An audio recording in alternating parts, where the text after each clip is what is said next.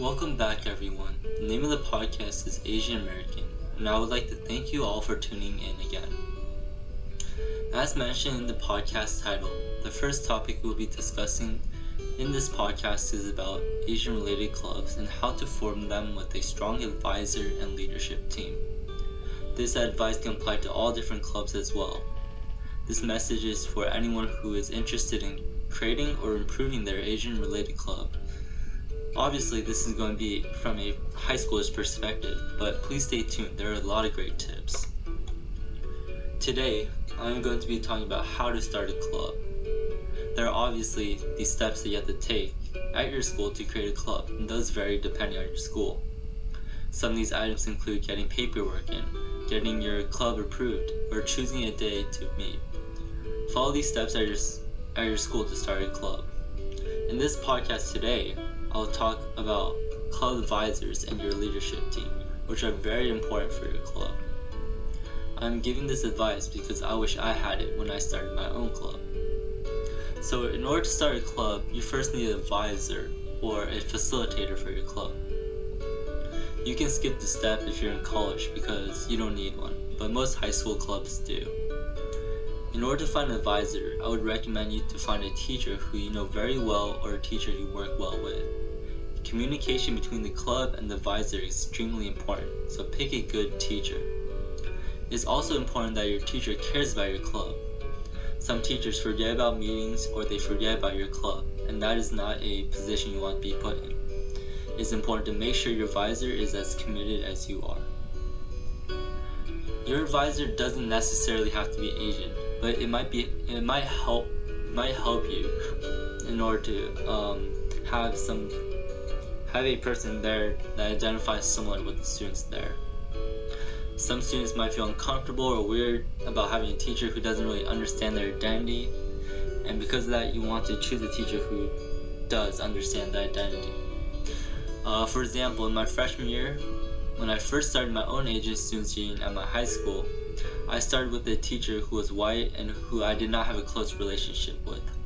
This made club communications very difficult, and I even heard some students saying that they were feeling judged by the teacher. This is not an environment you want to create for your students in your club, so make sure the students in your club are comfortable. The following year, I changed my advisor to a new Asian teacher. The environment in the club changed drastically. Students were feeling comfortable and communication was easily accessible. In short words, find an advisor in which you and your club are comfortable with. The second item you should consider when starting a club is to consider who you want to put on your leadership team. If you're a social person, I would recommend you to create a team of people from wide ranges of identities and grades. If you are not, start with a couple of friends of yours. Having your own friends on the leadership team is fine, but you won't be able to create a sense of community and inclusivity if only your friends are in the club. So try having a wide variety of people join the team. Having different grade levels is also important for your club. Different grade levels bring in a whole range of grades and people, which is super important for the club. Don't worry if your club starts super small. Just make sure you include different groups of people in your club. And as the years pass, your club will grow slowly, little by little.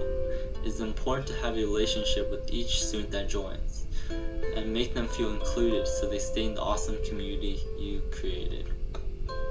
Anyways, back about creating your leadership team. Make sure every member is committed to join the team. If they're not committed, you have the right to boot them off your team. The team should be composed of people who make an impact and for those who care about the club and its direction. Your leadership team should set an example for everyone. Also, make sure your club leadership team has a wide variety of talents. Some talents to include are leaders, people who have ideas, people who are good at posting on social media and spreading the word, people who know photography or video editing. These are just to name a few. But you are the leader of the club, so it's your responsibility to lead them in the right direction and to make a change in your community. To slowly end this podcast, I just wanted to talk a little about an experience of mine I had and how I resolved it. So in my freshman year of high school, where everything started, my leadership team was very weak. The team was composed of some upperclassmen who were all my brother's friends, and we did not have any experience with clubs, and we didn't know how to run a club. We started from scratch. By the end of the year, we barely had anyone in our club, and even some of the members of the leadership left. This is not a situation you want to be put into with your club. It's not fun, and you'll start to lose hope in your own club. But the fact that these leadership team members left was sort of a good thing. They weren't committed, and it left room for those that were committed. Because of that, the following year, we were able to recruit a lot of freshmen. In order to keep these freshmen, I decided to give the lower positions like treasurer or secretary to these freshmen so they would convince their friends to stay in the club. At the end of the year, we had 20 solid members stay in the club, which is about a 500% increase from the first year. 20 members is a very solid number for any club. The following year, I added even more new freshmen and some people from my own grade onto the team. This made our team very diverse and welcome. This resulted in about a total of 40 solid members in the club. The freshman class is a super good target to go after when recruiting for clubs. They're super excited about high school and easy to persuade to your club. Anyways, from this example, you're able to see that people in your leadership team are very important in creating the community at your school. You want people of different backgrounds, groups, and diversity on your team. Your leadership team is the role model for all the other students in the club.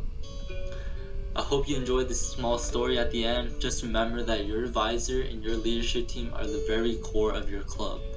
Make sure you pick the right people so your club succeeds and makes a difference in your community. Thank you all for tuning in. I hope you enjoyed this topic. In future podcasts, I will continue to discuss topics about clubs if you're interested in. Next week's topic is going to be super interesting, so stay tuned and thank you for listening today.